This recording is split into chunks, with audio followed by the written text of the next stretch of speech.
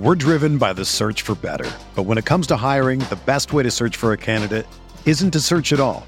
Don't search, match with Indeed.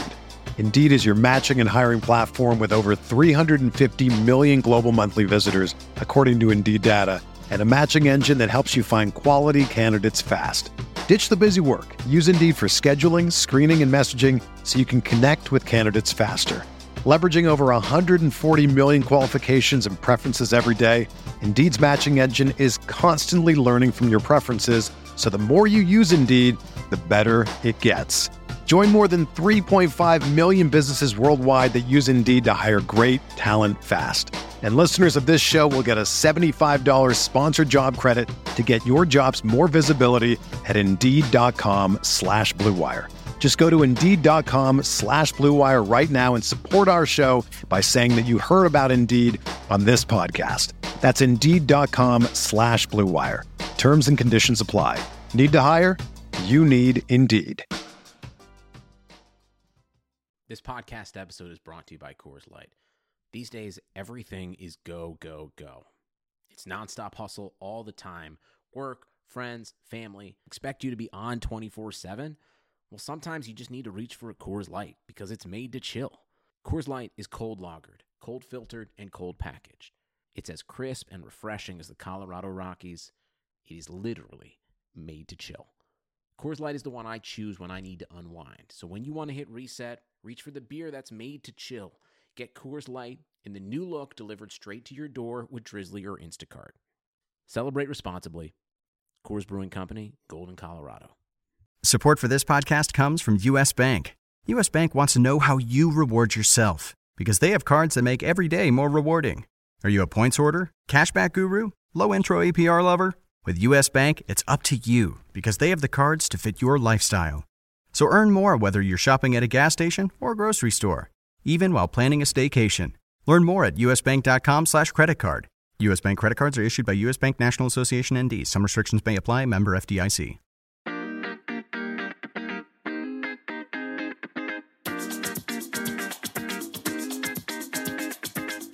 This is the RotoWire Fantasy Football Podcast. Here's your host, John Halpin.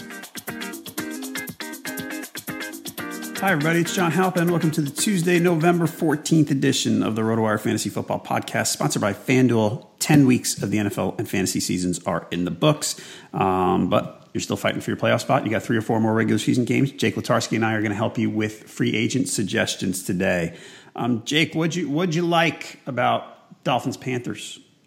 Well, I liked owning Christian McCaffrey, and I really think that that's going to be good the rest of the season. However, Jonathan Stewart had just an amazing game too that I didn't see coming out of nowhere. The way he'd been running lately, averaging 6.5 per carry. I like that. Didn't like going against Devin Funchess, who I thought, okay, well, he's their best receiver, so they're going to double cover him like crazy.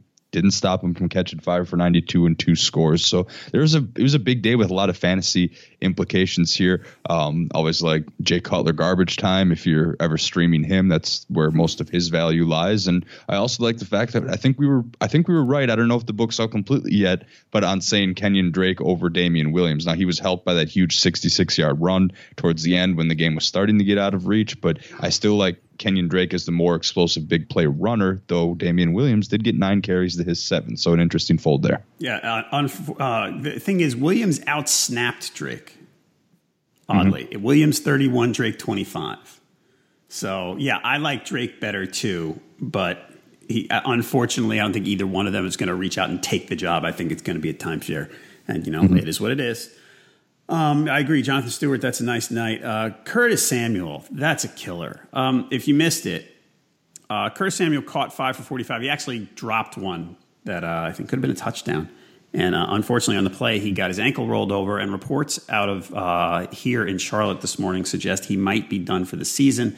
Last night they were talking high ankle sprain. Now it apparently might be worse. I don't have any confirmation. I'm just reading local reports, but it doesn't sound good for Curtis Samuel. And Jake, to one thing you said a minute ago, I think what happened is the theory behind them trading Kelvin Benjamin was to get more speed on the field, because you had Funchess and Benjamin, and you had 2 big receivers who were not so fast and couldn't stretch the defense.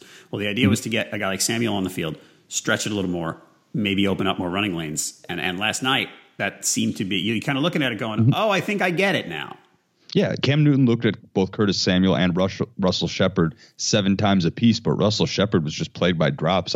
Cam must have been frustrated with that. Cam had a 254-yard, 4-touchdown a game in spite of Russell Shepard dropping passes and potentially damaging drives. So now he's their number 2.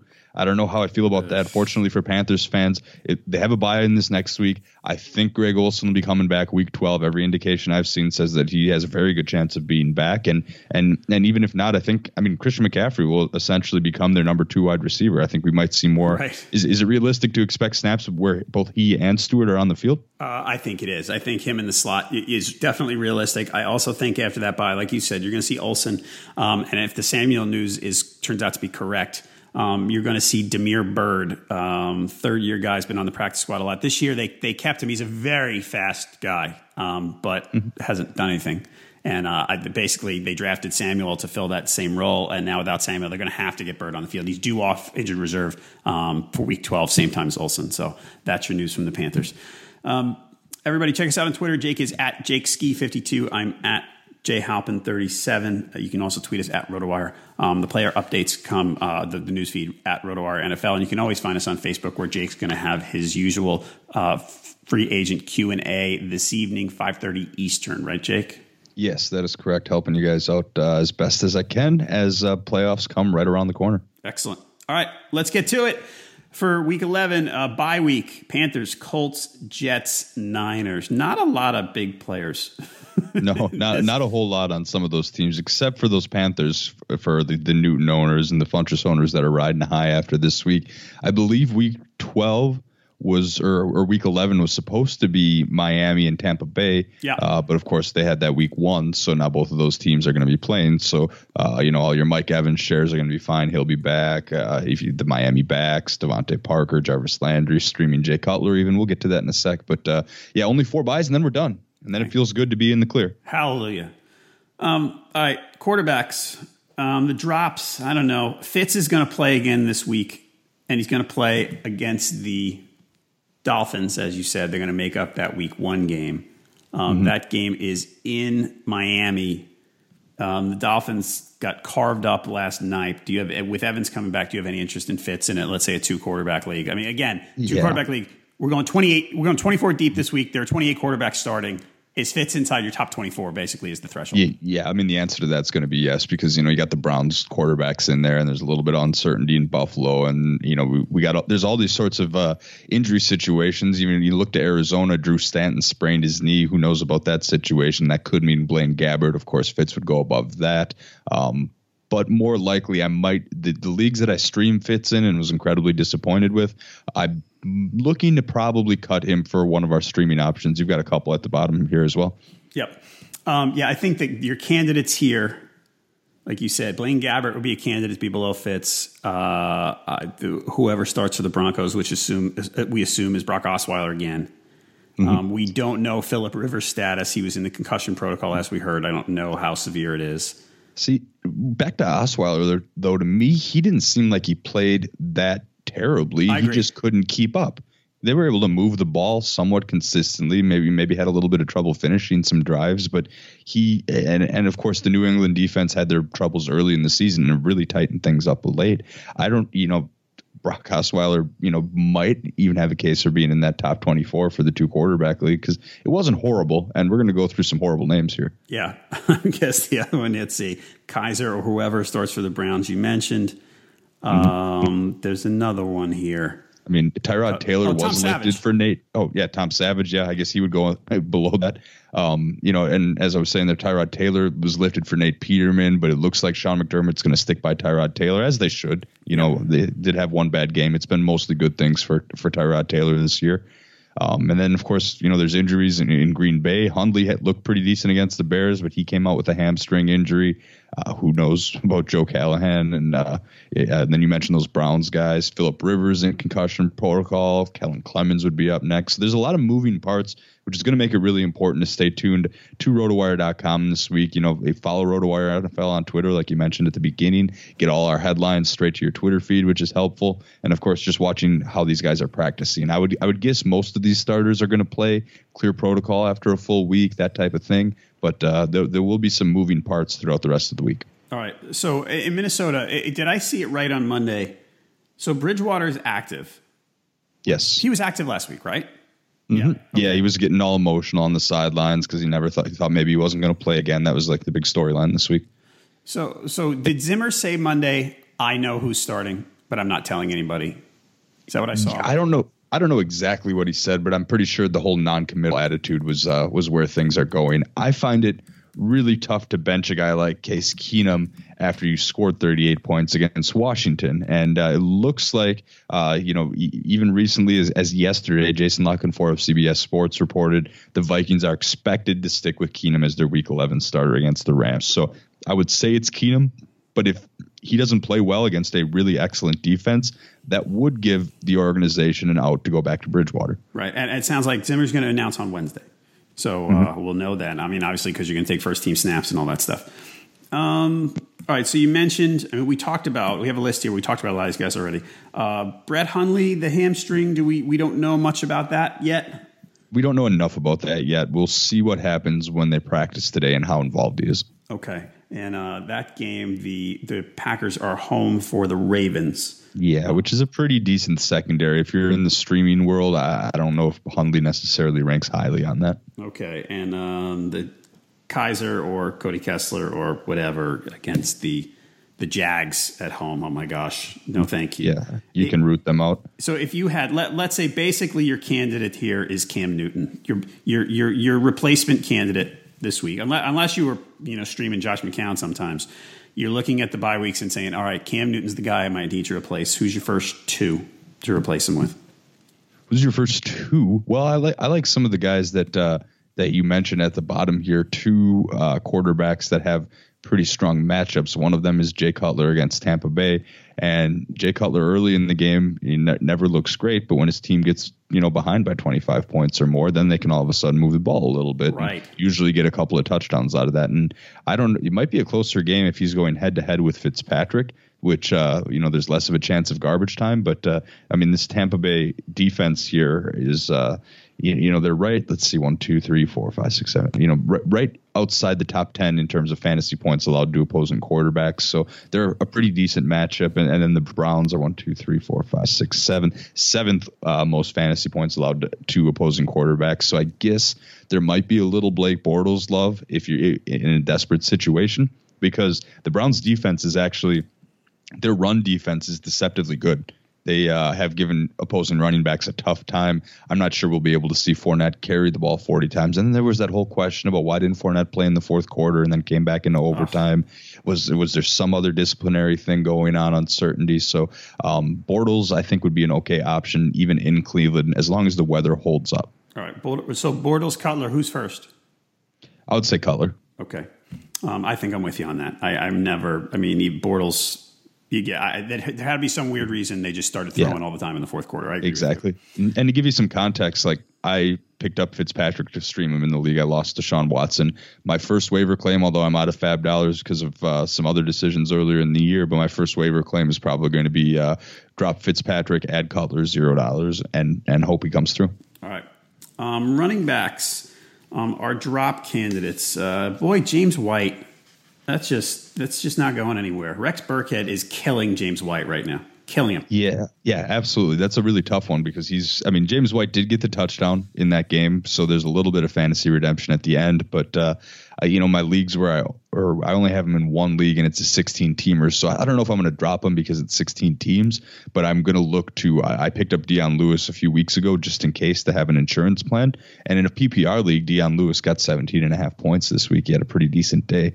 But the concerning part about White is he only played 11 of 70 snaps. And, of course, Mike Gillislee, a healthy scratch. He's right at the top of probably the cut list at this point if you haven't already. And then this New England backfield is going to be fluid week to week. I would be willing to bet a whole lot that White plays more than 11 snaps in the upcoming week. But Deion Lewis is playing well, as is Rex Burkhead. So it's going to be some sort of trio there, assuming Gillislee stays on the healthy and active list. Yeah, Burkhead, 10 carries for 36, 3 catches for 27 with a touchdown. He run that out of the slot. Was the touchdown out of the slot? I think it was. Yeah, he was running. the whole Patriots game plan, Belichick doing his genius thing again, where, all right, Denver's got some of the best cover corners in the league in Talib and Roby. We're not really going to go after them at all. I mean, Cook started to get more involved towards the end when the lead was more comfortable and they opened things up. But their focus early on in the game was to pass. When they were throwing the ball, to throw to the running backs, throw to the tight ends. So Gronk had his share of catches. Dwayne Allen had a touchdown. Even Martellus Bennett, his shoulder injury magically disappeared. He's fine to play now. Nothing wrong with the Green Bay medical staff or whatever. He somehow got 3 catches in his 7 snaps. So their game plan was clearly to go to the tight ends and the running backs. And that's part of the reason I think that Burkhead had such a good week. I might temper expectations on him a little bit moving forward, but he's shown that he can do the James White role just as well, if not better than James White. Yeah, we're going to get back to Martellus Bennett in a few minutes, but yeah, we have to have a little chat about him. All right, Rob Kelly, going to miss some time. Darren McFadden. Rob Kelly, done. We're done with Rob Kelly. Yeah, I mean, he was always ownable while he was starting because the Redskins inexplicably wanted him to be their starting back no matter what, and that was going to be the case. But now that he's going to miss multiple games and is an IR candidate, you're not going to start him over the next couple weeks, and if you don't keep winning, it's not going to matter. Right. So you can go ahead and cut him.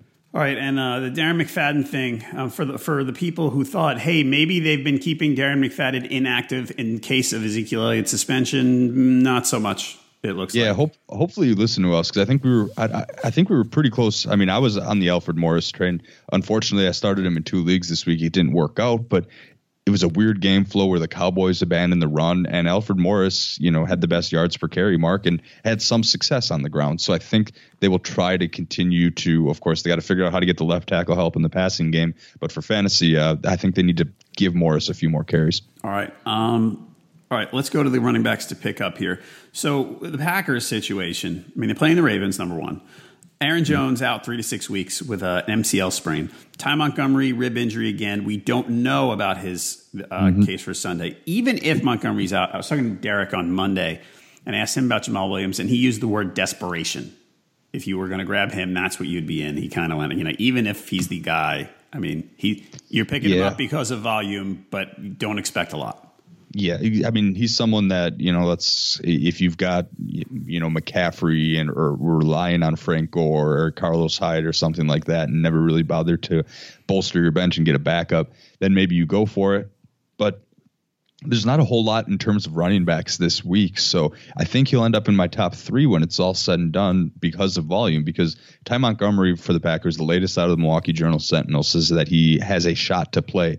And, with this whole rib injuries thing, even if he plays, they're not going to go out there and throw him out there for 30 snaps. So Williams will get that because of volume. And Baltimore, always the impression that people have in their head when they think of Baltimore is that they're, a really strong defense overall. But in terms of run defense, they're right in the middle of the pack. They've given up in 9 games, they've given up 984 yards, so over 100 yards a game, and 6 touchdowns on the ground this year. So there's a reasonable chance, given that Hundley's healthy and the Packers can move the ball a little bit, that Jamal Williams will be able to maybe get a score, and I would guess that he's going to be on the field for the greatest amount of snaps. Yep, I think you're probably right. Okay, we talked about the Patriots. Burkhead is 11% owned, so if you want to go down that road, he's very much available.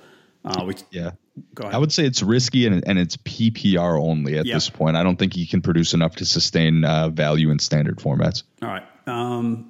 Cowboys, we talked about. Rod Smith is 27% if you want to try him. I don't think I would be doing that. In the leagues I streamed Alfred Morris, I'm not rushing to drop him for Rod Smith. Now, Rod Smith played 38 snaps to Morris's 22, but I'm going to write that off as a game flow in which the Cowboys were considerably behind and they needed a back, like a quicker cut type of back that, can make a difference in the passing game.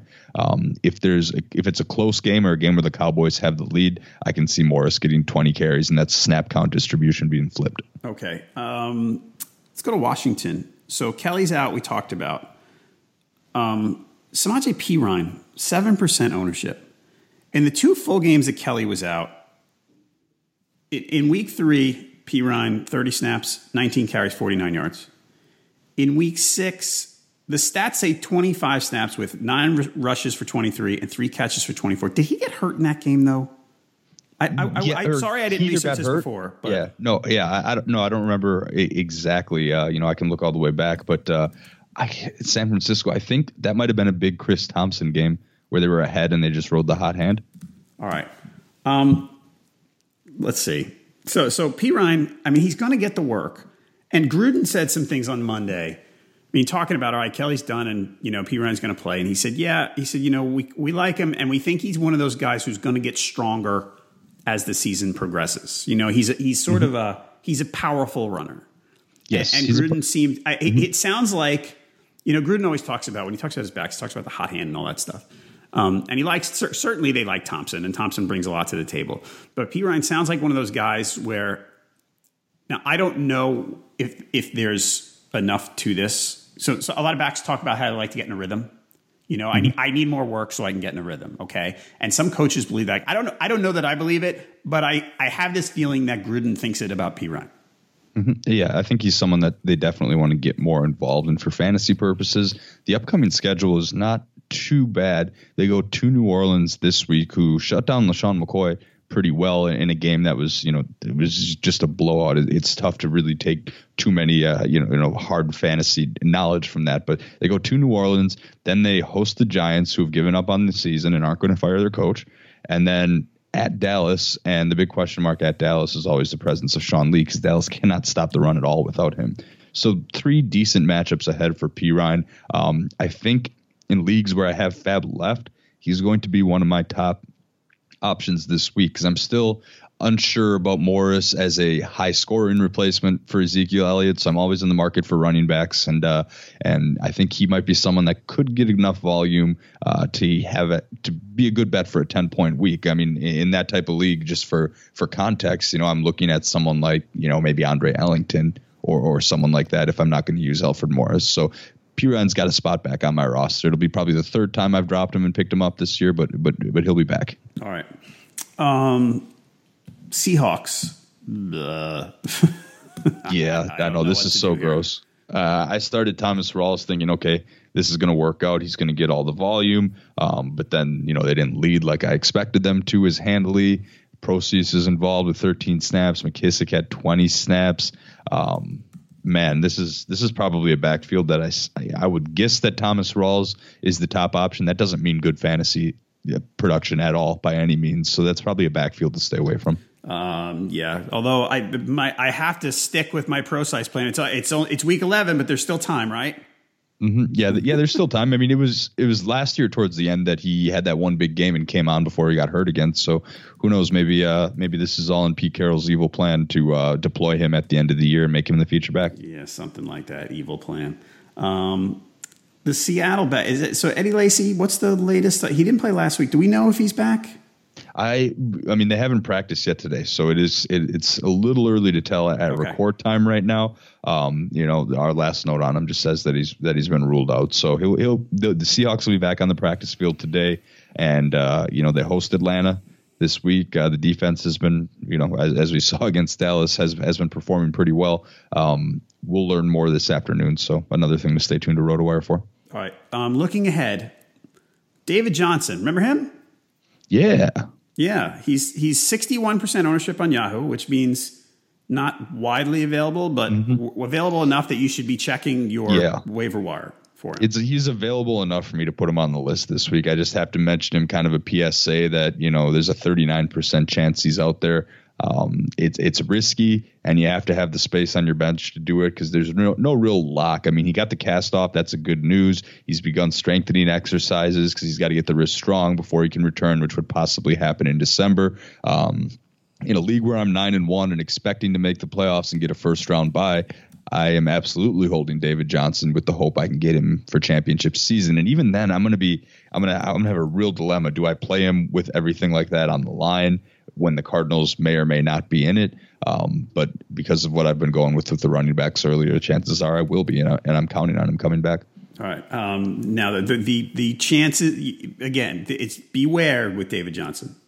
If he might not come back, like you said. But yeah, I give him like a 20% chance, 20-25. So not great, but the window's open. Yep. And it's going to depend a lot on whether the Cardinals can win a few games or not. And if Blaine Gabbert's starting, those odds are going to go down. All right, other guys available in more than 50% of leagues. Latavius Murray. We talked about him last week. As I said to Derek on Monday, I didn't get everything right, but I got that one right because of volume. I mean, this guy, the last 4 games, did Cook get hurt against the Lions or the Bears? That would have been. Let me see. I've got the tab up right now. The Cook would have gotten hurt against the Lions. Yeah, he would have gotten hurt because he did not play against the Bears. Since then, Murray's carries 12, 15, 18, 19, 17. Mm-hmm. And as Derek and I talked about, I like Jerick McKinnon better too, but this guy's volume's hard to argue with, and this is a pretty good team that can score points. So and an offensive line that's improved. Yes. So Latavius Murray, 44% ownership. I know he's playing at the Rams. I mean, don't be shy about Latavius Murray. Mm-hmm. Everybody. Yeah, I mean, he had a 12-point fantasy day in non-PPR at Washington, and he had a pretty brutal day at Cleveland. But we mentioned earlier that their run defense is better than people think of when they think of the Browns. And then, of course, had the big almost 20-point fantasy day against Baltimore. So the potential is absolutely there. If he's only 44% owned, I didn't think to even include him again. And I think I made the same mistake last week because, I figured he would be more owned than that based on the trend of the carries. There's no back that's got this many carries in the last 4 games. That's below 70-75% owned. Right. I mean, I think people when you look at a committee like that, people tend to look at not the flashier guy, but McKinnon had the first couple of weeks. McKinnon had big games, and huge game against the Bears. McKinnon's the guy, and you look deeper. I mean, the work volume matters, as we always say. I mean, like a guy who's gotten 15 or more carries 4 weeks running is worth your time. Danny Woodhead might play this week. Danny Wood. It would depend on the league, but Danny Woodhead's not a guy right now, even in a PPR league, that I'm looking going, ooh, I would like to get him on my roster. I'm kind of looking, I go, I don't know. Yeah, it'd be a deeper PPR league where I'd consider it. I'd pick him up in stash, not pick him up in start, just to see what type of role that he's used in. And he shows up, I always skim as many resources as I can to, make sure I'm not missing anybody for this show. And Woodhead shows up on lists just about everywhere you look, as a top 5 pickup for the week. And I'm a little bit perplexed by that. They might get him involved a little bit. I guess we'll see. But that whole backfield's been kind of a mess this year. And there's no lock that he gets 15, 20 snaps a game even. Right. And Woodhead, hang on one second. I want to look at his. So he got hurt in week 1, right? Mm-hmm. So last year he missed basically all of last season. He got hurt in week 1 this season. Last year's season was after 6 snaps in week 1. Right, 6 snaps. He got hurt with a hamstring, not the the knee issues or anything like that. And I mean, I'm trying to think that if Danny Woodhead comes back in week 11, and you're thinking, all right, he's the pass catching guy. Someone needs to explain to me why the Ravens are going to say, okay, Javorius Allen, you're out, Woodhead's in. I don't know that that's the lock that people seem to maybe think it is.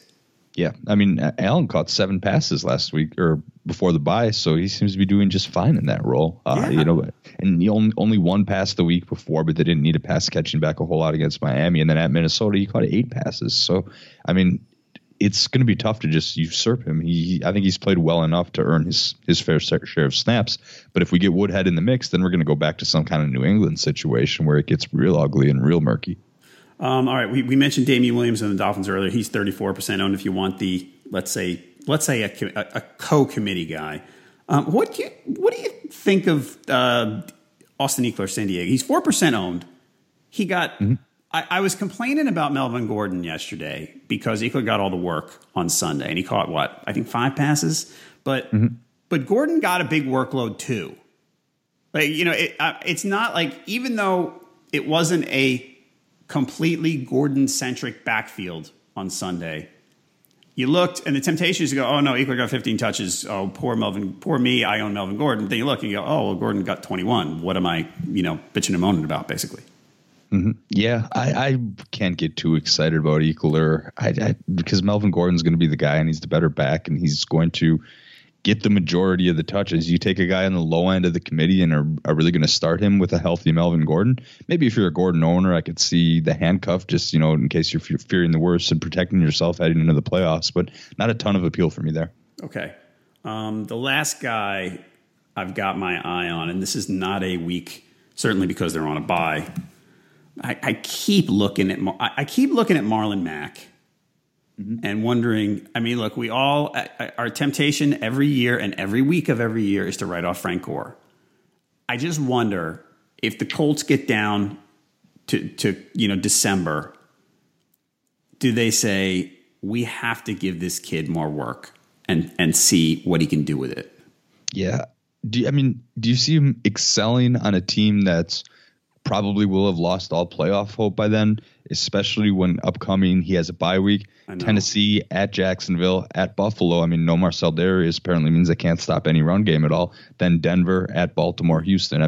There's no cake matchups where you think I need to start a Colts running back in there. The schedule is pretty brutal, isn't it?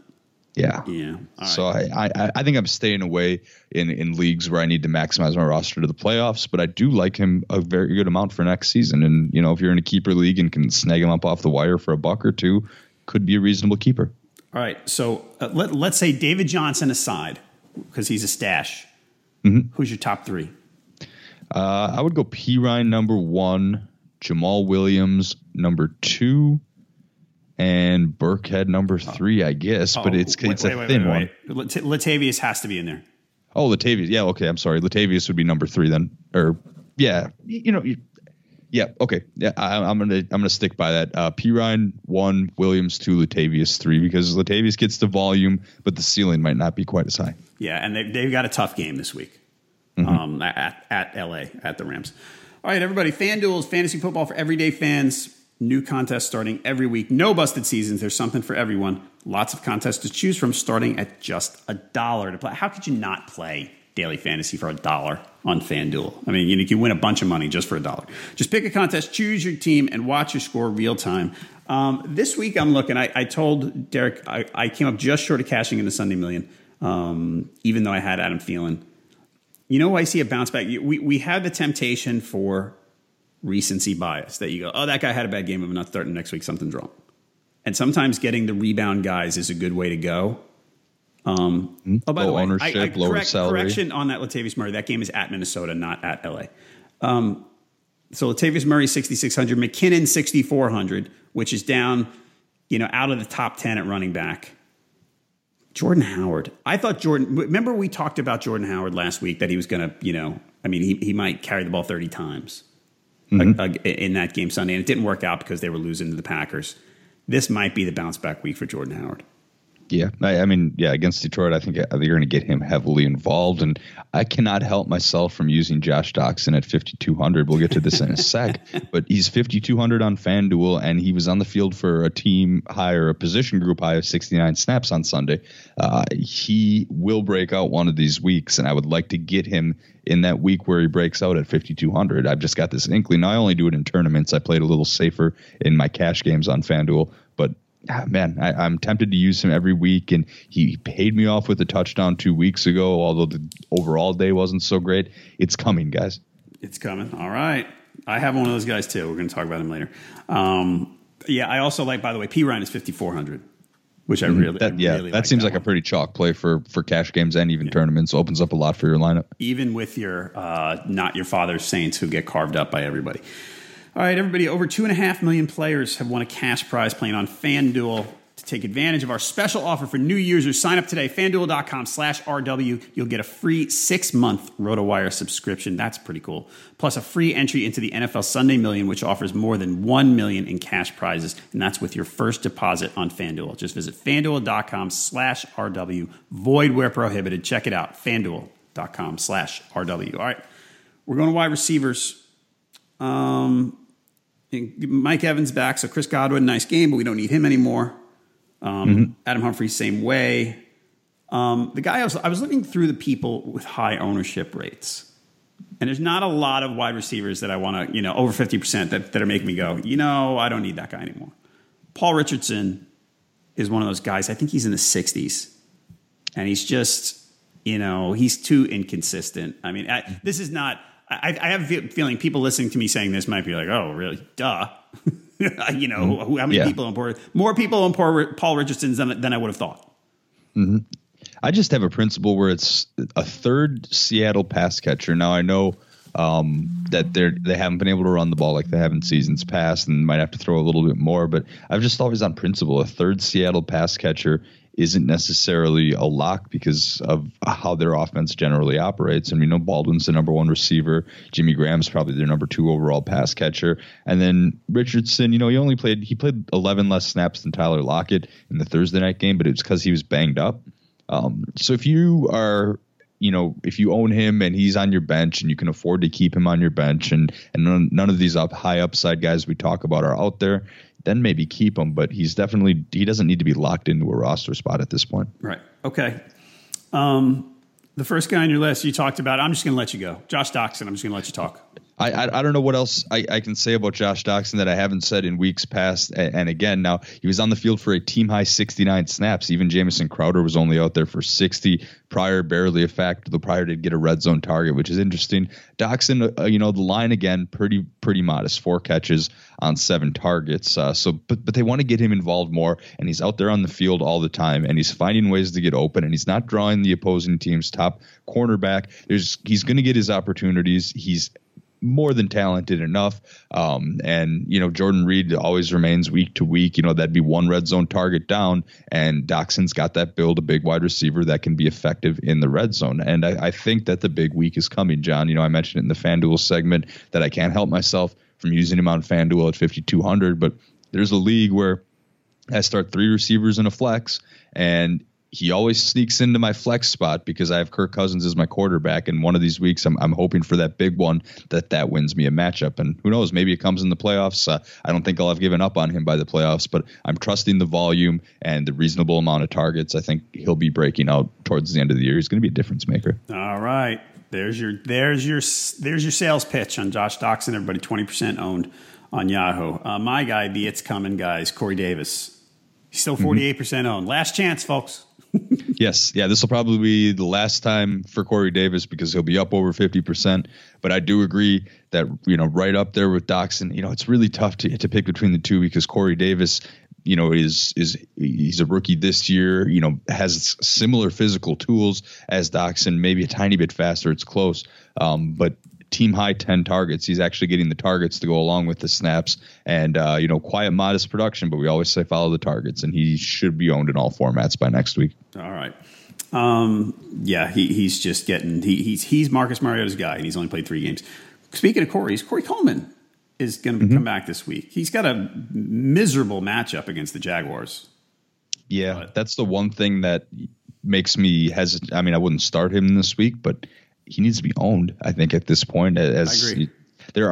Kenny Britt's been a huge disappointment. They're looking around to guys like Ricardo Lewis and basically one practice squad type guy after another, Rashard Higgins. None of these, you don't get, even Bryce Triggs is getting snaps on the field for the Browns. Just a lot of names that not a lot of listeners even probably have heard of. But Corey Coleman comes right back in to be the number 1 receiver there. And when he gets a better matchup, there will be bigger games. All right. You mentioned Bruce Ellington. Really? No, I mean, just it's contingent on the Will Fuller injury, and we got to be thorough for those insanely deep leagues. I actually, better than saying Bruce Ellington as an ad, maybe I think it's almost okay to drop Will Fuller at this point. I could have thrown him on the drop list because, I talked about this. I did another interview this past week where we talked about receivers that were affected by quarterback injuries, and we went to Green Bay first, of course, with Rodgers to say that Nelson takes a huge downswing. I'm not saying drop Jordy Nelson, but Nelson's so dependent on the pinpoint accuracy of Rodgers and the back shoulder fade and finding those windows in the end zone. Whereas Doctson is someone, or not Doctson, I keep going back to him in my head, but Devontae Adams would be someone that is still startable on a week-to-week basis because they get him the ball in screens and open spaces, and he can do well in PPR. Then I went over to Houston where the Deshaun Watson injury was discussed. Hopkins, it doesn't matter. He's getting 14, 15 targets a game still, and he's excelled with bad quarterbacks his entire career. Fuller, on the other hand, wasn't getting a ton of high volume. He was dependent on, a lot of those big plays that Watson was making that Savage won't. So Fuller could probably go on the drop list, because he's dealing with the ribs injury, and we don't know about his status Sunday against Arizona. So then, technically next in line would be Bruce Ellington, but he snuck onto the list because it was a very thin list this week. Right. I want to go back to Corey Coleman real quick. First 2 weeks of the season before he got hurt, 6 targets and 7 targets. So there's opportunity there. The other there's a pattern. Yeah.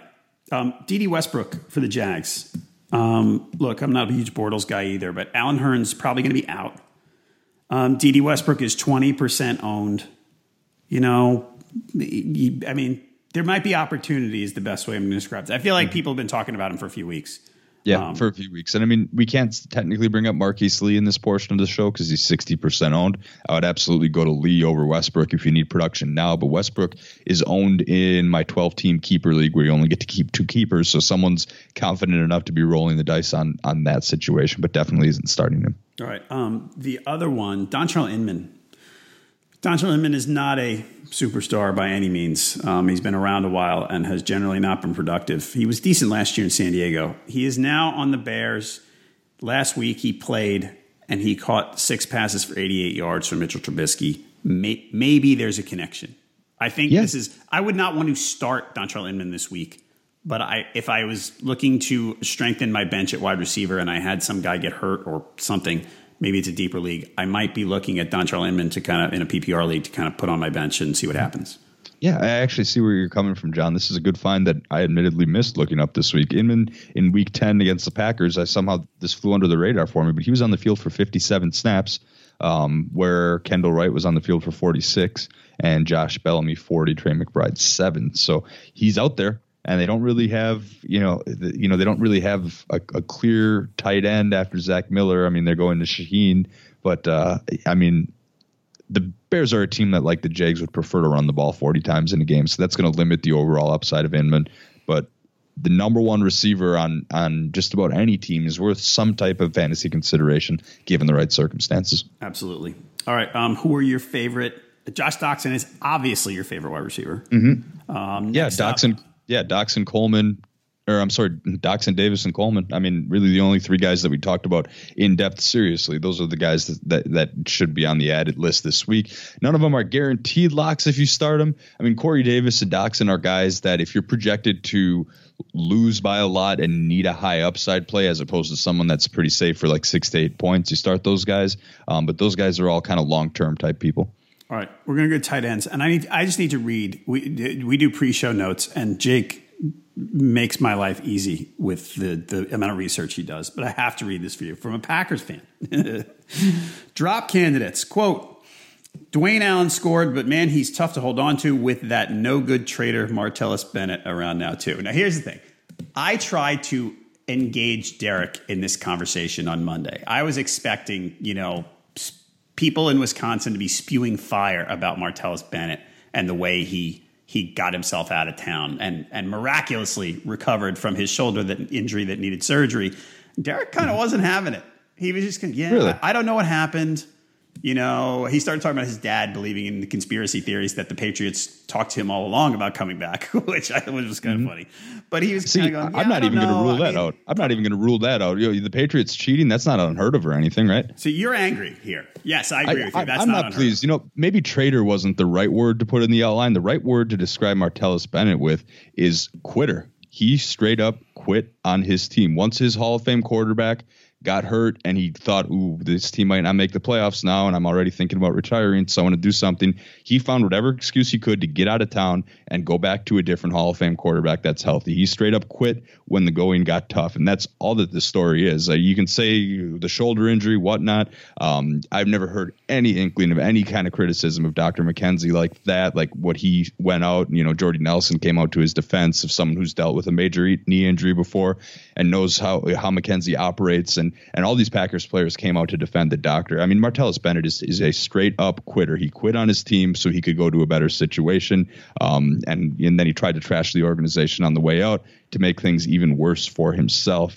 It's amazing how he goes from needing surgery to suddenly being able to play and suit up the next week, and he didn't straight up admit it afterwards when they asked him about it, but I can't say enough about him. I was excited to have him to start the year for his run blocking as much as a potentially talented threat as a tight end, but man, there's no good blood left there. He quit.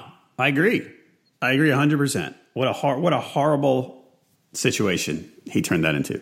I mean, he turned it into a good one for him. This makes me want the Packers to somehow rally, play the Pats in the Super Bowl, so a couple of those guys can line up some nice hits on them. Nice. I like that. Send them into retirement with a bang. All right. Other drop candidates. So, I mean, if you're only keeping one tight end, right? You don't. It's rare that you need a backup unless you have, you're counting on Jordan Reed or something like that. Is Hunter Henry expendable at this point? He's so inconsistent that, I mean, again, it might not be about the player. It might be about the situation, whatever it is. Last 3 weeks, Hunter Henry targets 5, 2, and 2. On the season, he's just not doing it. He's got 24 catches in 9 games. Man, Hunter Henry would be a tight end I'd love the Packers to have because, looking ahead to next year, he's someone that Rodgers would be able to find. But yeah, 2 targets and into the past 2 games, that probably means that he can be let go at this point because 4 targets in 2 games, is that someone you really are confident enough to start? I mean, you're flipping around the waiver wire for, some of those rotating guys we like to talk about every week. And he's, he would be expendable if you have another option. The problem is tight ends are just so shallow. I know. Let's see who else. The one other guy I wanted to mention, Cameron Brate. I kind of like the volume. Last couple of weeks, not so great. Last 3 weeks, 5, 4, and 3 targets. It seems to be trending downward, which is weird, but it's really tough for me to cut Brate again, given the whole landscape of the tight end community. Because it's not like OJ Howard's getting these targets. OJ Howard last 3 weeks, 2, 2, and 0 targets. Right. I don't know. Okay. I mean, I think I'm more likely to cut Henry than Brate. I'll say that. I would agree with you. Guys coming up, Greg Olsen, he's 59% ownership, which means worth a check on your wire if he's available. Panthers have a bye in week 11, but Olsen should be back in week 12. Not a lot going on tight end wise. Last week we talked about CJ Fedorowicz coming back, and we figured Savage would throw to him a lot. He kind of didn't, but I don't know that because he didn't in week 10 that he won't going forward. He's the type of guy who, if I had to take a flyer on a tight end this week, it might be him. Yeah, I think there's definitely some love there. And then, of course, let's see here. The Browns played the Jaguars, so maybe Mercedes Lewis squeaks in for a touchdown if you consider that pattern. I mean, I had to sit Kelsey last week because of a bye, and I picked Eric Ebron up in 2 leagues. He got me 10 fantasy points. I'll take it. Whoever's playing the Browns, give it a go, right? Yeah, that's right. And that, by the way, that goes for the Giants too. I had this conversation with Derek yesterday too. So the Giants have now given up. Garrett Selleck was our guy last week because he was playing the Giants, and it worked. And it's funny, his quote after the game was, "I heard all week that I was a fantasy sleeper and I needed to get people some points," which made me like Garrett Selleck even more. What a guy. We got to get him on the show. He's great. All right, so the Giants are this literally every single game they've given up a touchdown to a tight end. Here's what we got coming, and tell me what you think of this. If you're looking ahead, the next few weeks, Kelsey, he's owned already. Reed or Davis owned already. Jared Cook owned already. Witten probably owned already. Ertz definitely owned already. Week 16 fantasy championship. Jermaine Gresham, Arizona Cardinals hosting the Giants. Stash. You in? Yeah. I mean, I guess you could do that. Yeah, sure. Yeah, count me in on that. I guess if you have that last spot on your bench here, I think you can probably get away with waiting a week or two and then stashing him because I don't think he's going to suddenly break out anytime soon. But I agree with the logic there. I agree too. Now, I wouldn't move mountains to get Jermaine Gresham. I wouldn't cut anybody good to get Jermaine Gresham. And I probably, looking at week 16, without looking at everyone else's schedule, I'm not telling you that you should bench Gronk, Ertz, Kelsey, etc. for Jermaine Gresham. But if you are looking for a tight end and you have you've been dealing with Hunter Henry or people like that, Delaney Walker even, Jermaine Gresham might be a guy to keep your eye on for week 16. That's all I'm saying. Yeah, cut your second kicker for him. Yeah. There you go. Please don't have a second kicker, anybody. Defenses this week. You prefer the Chargers at home against the Bills. The Chargers ownership level. Why are they? I'm finding it hard to believe that the Chargers are. Did I not see? This is one where I didn't actually look up the Chargers ownership. They're 7% owned. How is that possible? Well, there you have it. How is the defense? I know that the team as a whole consistently finds ways to creatively lose games. That's like their identity. But it's a defense with Joey Bosa and Melvin Ingram. Yeah. They're going to get you sacks. They're tied for second in the league in sacks. Mm-hmm. And I'm kind of warm on Tyrod Taylor. I like him, as a quarterback enough. But, given the fact that he was yanked last week for a little while, he can't be great for his confidence. Still probably needs to get some rapport with Kelvin Benjamin and whatnot. And out of all the other defenses that I mentioned that are on the road, the Chargers were at home. So I know there's not much of a home field advantage in that new stadium.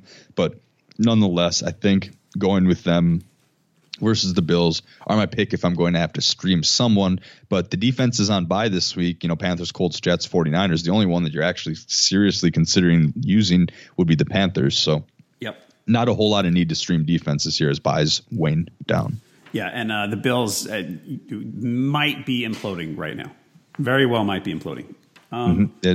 You're banking on that chance. The other ones in consideration, the Bengals are playing against, we talked about Osweiler, that he wasn't a disaster. Mm-hmm. And that game's at Denver. I think he's got really good rapport with Emmanuel Sanders, who had a nice game, and Demaryius Thomas caught one of his first touchdowns of the year. So the Bengals are on the list, even if they don't have Vontaze Burfict, because of the Osweiler pick six machine threat. Yep. But again, they're a road defense, so I would prefer the Chargers.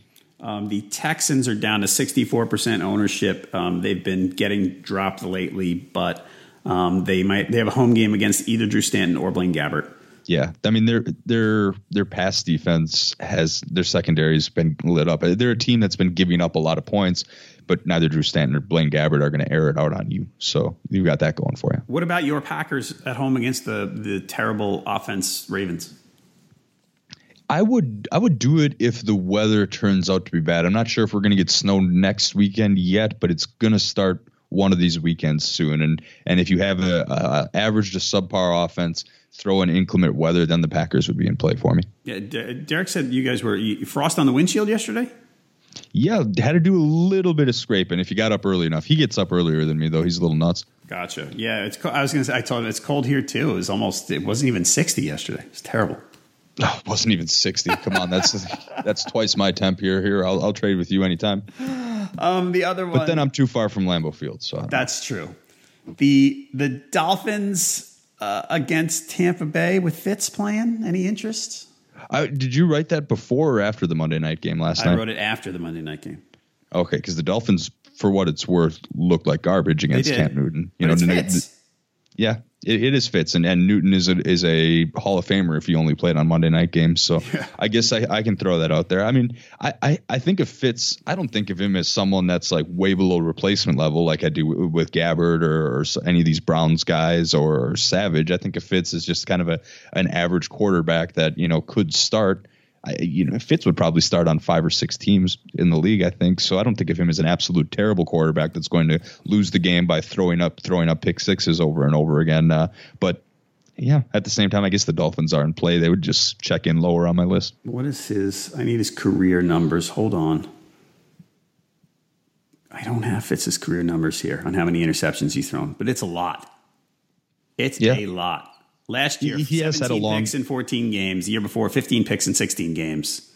He's the thing about Fitz is I don't know that I think he's terrible. He can be productive, but he is an interception machine.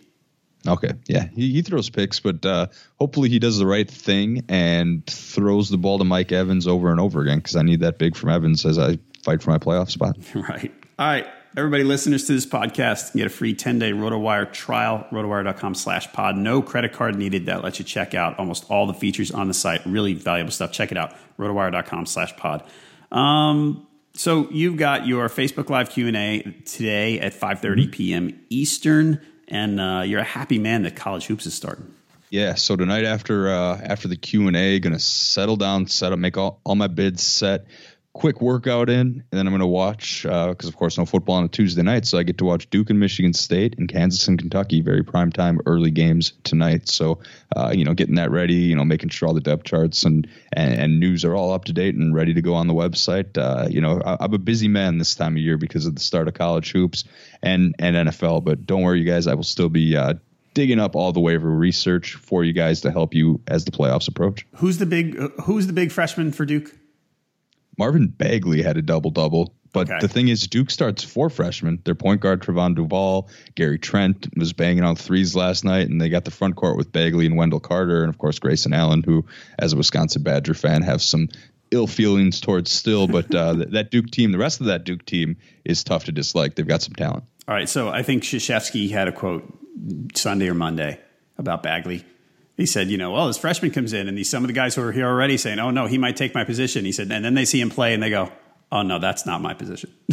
It's his own position because, technically maybe he's the starting center, but I don't know. But there's freshmen across the court. I mean, on the other side of that game, I'm excited to see how Michigan State's Jaren Jackson matches up. And then, of course, Kentucky, as usual, starting 5 freshmen. So there's a lot of young talent and a lot of names that you can watch tonight that are going to break on the national scene sooner rather than later. Count me in. All right, everybody. Thank you for listening. We appreciate it when you leave reviews and ratings. You've been doing it a lot lately, and we thank you so much for it. Keep them coming. That's it for this edition of the RotoWire Fantasy Football Podcast, sponsored by FanDuel. Our next episode is going to be coming on Thursday. We will preview Week 11, so please come on back then. For Jake Latarski, I'm John Halpin. See you next time. Whether you're a world-class athlete or a podcaster like me, we all understand the importance of mental and physical well-being and proper recovery for top-notch performance. That's why I'm excited that Unified Healing is sponsoring this podcast. Unified Healing is a new and super innovative global network of wellness centers powered by Energy Enhancement System, or EE System. If you haven't heard of the EE System, you'll want to listen up. This technology promotes wellness, deep relaxation, purification, and rejuvenation. At hundreds of locations across the globe, access to a center is easy and affordable. Interested in experiencing the EE System technology for yourself? Go to unifiedhealing.com/bluewire to learn more and find a center near you. That's unifydhealing.com/bluewire. No material or testimonials on the Unified Healing website are intended to be viewed as medical advice or a substitute for professional medical advice, diagnosis, or treatment. Always seek the advice of your physician or other qualified healthcare provider with any questions you may have regarding a medical condition or treatment and before undertaking a new healthcare regimen, including EE System.